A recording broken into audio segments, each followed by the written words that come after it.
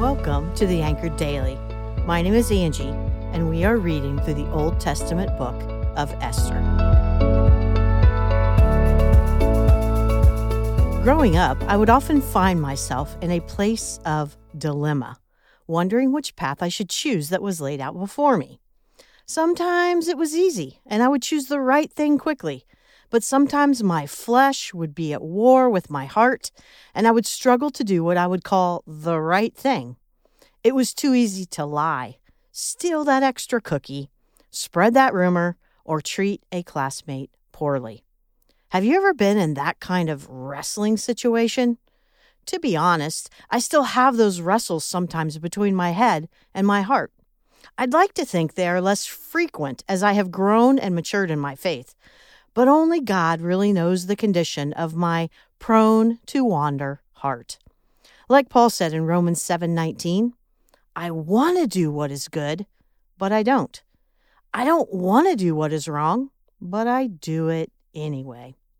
Sometimes I wish I could wrap myself in yellow construction tape that has work in progress written on it. Yes, I work in a church, and yes, I have been to seminary, and yes, I seek the Lord daily. But God, in my own strength and power, I can do nothing. It is only through a daily choice to abide in Him that most days I'm even able to crawl out of bed and do the right thing. In today's reading in Esther 8, we are given a glimpse of the ultimate impact of choices: good versus evil, faithfulness versus corruption, noble versus cold-heartedness. You might remember a few chapters ago, Mordecai implores Esther to intervene and save the Jews from the ethnic cleansing that corrupt and evil Haman had decreed. But how? It must have seemed impossible. In this monumental moment, Esther taught us what we should all do when we face dilemmas. She prayed and she fasted. She sought the Lord. Not my will, but thine, O Lord. In chapter 8, verse 3, we see Esther coming face to face with her dilemma. Should she keep quiet and save herself, living in the comfort and the luxury of the palace? It seems like that was the easy choice, the path of least resistance. But was it the right thing to do? Would she choose a noble or a selfish action? Thus, the dilemma facing Esther. The climactic point in our story has been reached. Esther has prayed and fasted for 3 days, and now the question is, will she step out in faith and trust God, come what may? We know that Haman is dead, but his evil lingered.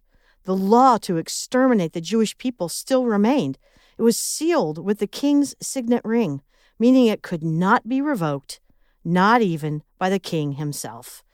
Hashtag, oh no, oh no, oh, no, no, no, no, no. Would she, could she intervene and save her people?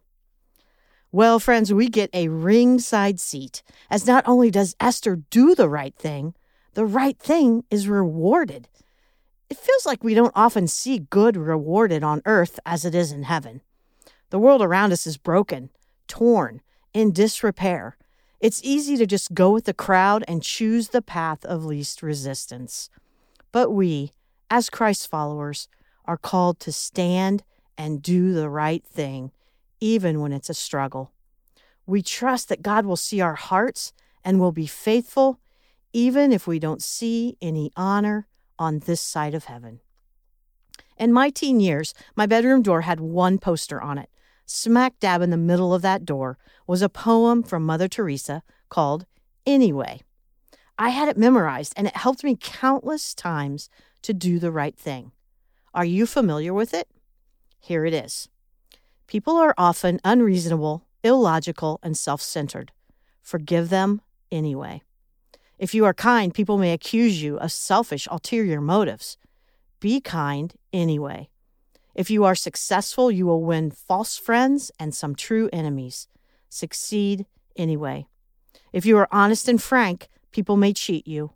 Be honest and frank anyway. What you spend years building, someone could destroy overnight. Build anyway. If you find serenity and happiness, People may be jealous. Be happy anyway. The good you do today, people will often forget tomorrow. Do good anyway. Give the world the best you have, and it may never be enough. Give the world the best you've got anyway. You see, in the final analysis, it is between you and your God. It was never between you and them anyway. Man, when I read that, it sounds just like Jesus. You know, Esther did the right thing anyway, and not only were she and Mordecai rewarded for it, her entire people group was saved from destruction. It's not easy when we face dilemmas and our mind is warring against our heart. But friends, do the right thing anyway. We must start with prayer and fasting, and then remember that ultimately it's between you and God anyway. Amen. Thanks for joining us today. If you want to check out more podcasts just like this, you can go to bethel.ch and you'll find amazing selections of podcasts and much more. If you'd like to get in contact with us, you can email us with podcasts@bethel.ch. See you next time.